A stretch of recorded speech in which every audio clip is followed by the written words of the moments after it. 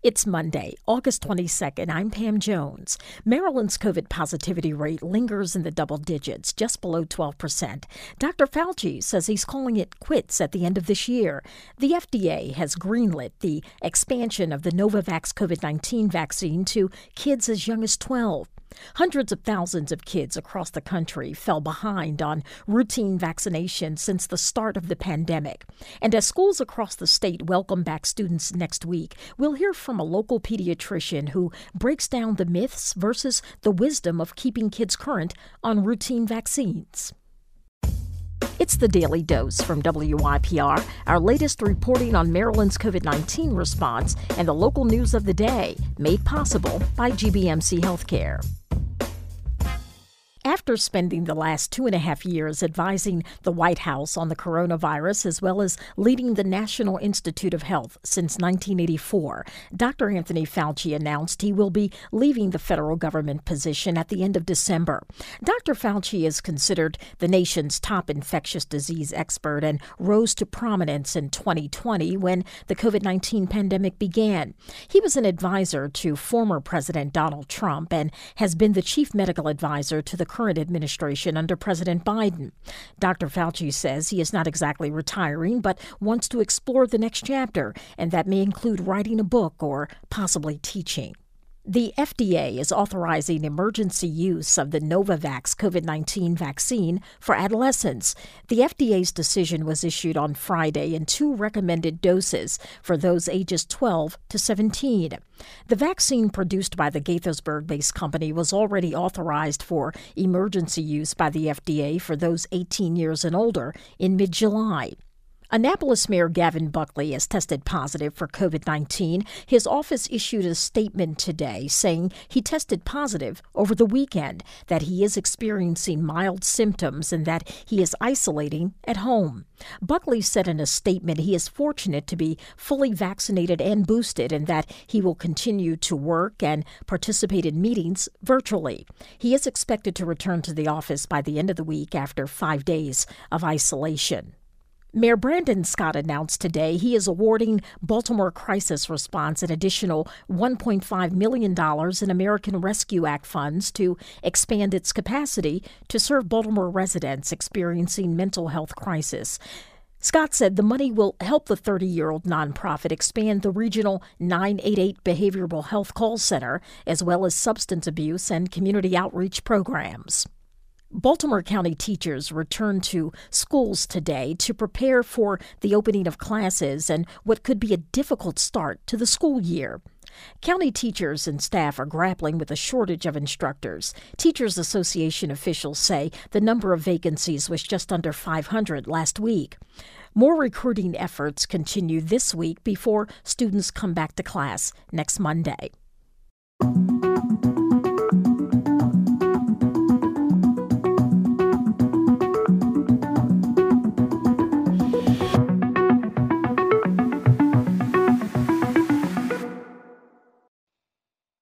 Throughout much of the COVID-19 pandemic, over 1 million confirmed cases to date in Maryland alone, and a lingering double-digit positivity rate, thousands of parents chose to skip regular vaccinations for their children. With students in Maryland returning to classrooms next week for the start of the new school year, health experts are encouraging parents to have their kids caught up with routine vaccinations. Dr. Christina Brown is a pediatrician with Kaiser Permanente in White Marsh, and she breaks down the myths versus the facts on the importance and safety of kids getting their required shots. Dr. Brown, most schools across Maryland welcome back students on August 29th to in-person learning. Now, given we're still in a pandemic, what should parents of kids in grades K through 12 be most concerned about at this point? It's really important that parents make sure their children are up to date on routine vaccines in addition to the COVID vaccine. Children 6 months and up can now be vaccinated for the COVID vaccine. We're also approaching flu season, so again, children 6 months and up can be vaccinated. Why is a disease like polio, which I thought was eradicated since the 1970s, resurfacing now, and how prevalent is it, and who's at risk of contracting it? Right now, routine vaccines are lagging behind for many children. So some have not seen their doctors because of the pandemic for fear of contracting COVID-19, and they're skipping on routine care. We're seeing some of those children back in the office now, but there are still some that I haven't seen since before the pandemic. We want families to know it is safe to come to the office. We're doing everything we can to keep everyone safe. Some families that are coming are choosing not to vaccinate, or they're only giving certain vaccines to their children.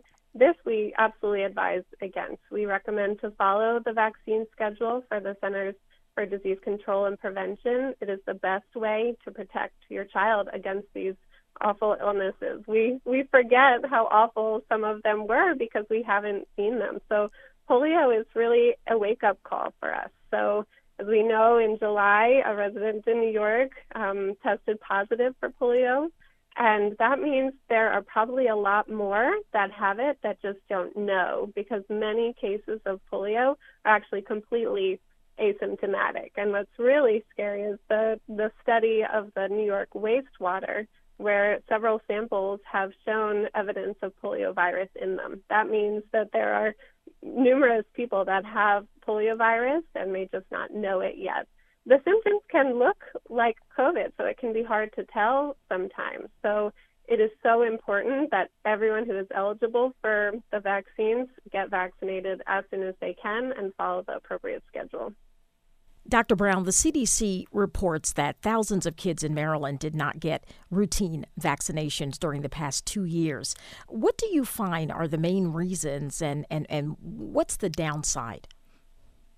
Well, there is a lot of misinformation out there, to be honest. Many families are relying on social media. It's hard to know what to trust. So that's why we're here as pediatricians, to answer your questions and discuss vaccine safety. So the vaccines are safe and effective. They are repeatedly studied over and over again to make sure that they are safe.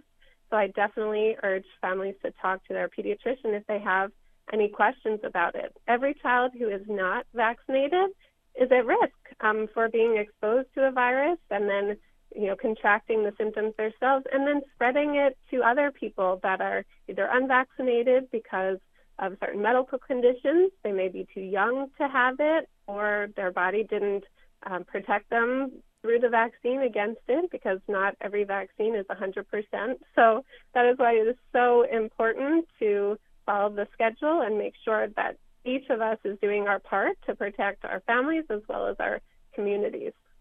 What are the mandatory vaccines for school-age children, and at what ages? So we start off with vaccines even in the hospital setting before babies go home from the hospital now. Now we start with hepatitis B, and then at 2 months, 4 months, and 6 months, we give vaccines that protect against hepatitis B, polio, tetanus, and whooping cough. 12 months, we also add a vaccine for measles, mumps, rubella, varicella, which is chickenpox, and then we start to give additional booster vaccines for the meningitis and the tetanus vaccines. And then after 15 months, they get a little break, and then around age 4, you can get the booster vaccines for that measles, mumps, rubella, chickenpox, tetanus, diphtheria, whooping cough, and polio. For children who are in middle school, so most 7th grade classes require vaccines against bacterial meningitis and, again, for tetanus. And then you get that booster around age 16 for bacterial meningitis. There's a small but vocal community of parents who believe, doctor, that vaccinating young children causes them harm, most notably autism. Can you dispel some myths around vaccinations? Sure. There is absolutely no link between vaccines and autism. There was a study done in the 90s that has since been retracted, meaning it was removed from the medical journal because we have learned that it was false information. So we are spending years and years trying to go against this and prove that there is no link. It's really sad, actually, but there have been many studies on this, and the MMR vaccine that was the one that families were concerned about. It's given around 12 months of age. There are signs of autism often way before this vaccine is even given. So families also are concerned about autoimmune illnesses or other reactions to the vaccine. This is also studied in great detail. Most of the side effects come right after the vaccine is given. So it can be some redness or soreness right in your arm, right at the site that it's given. Some children have fever. It's just part of their body building up that immune response. Some may also have fatigue or muscle aches for a couple of days after. But the side effects are minimal, and it is much better to have those minimal side effects than the potentially devastating effects of actually contracting the disease. Is there anything you would like to add? The best thing that you can do to protect your child is to make sure that they are following the vaccine schedule. My daughter is heading into kindergarten. I know, you're at risk of contracting illnesses. The children are. You can work with them to wash their hands and make sure to cover their coughs and sneezes, but they're children, and I won't be there, behind her shoulder to remind her. So, we can continue to encourage good hygiene for them, but for some of these illnesses, they're just so contagious. So the best way to help protect them is to vaccinate. That was Dr. Christina Brown with Kaiser Permanente, and we thank her for spending time with the Daily Dose. The Daily Dose is brought to you by WYPR, made possible by GBMC Healthcare.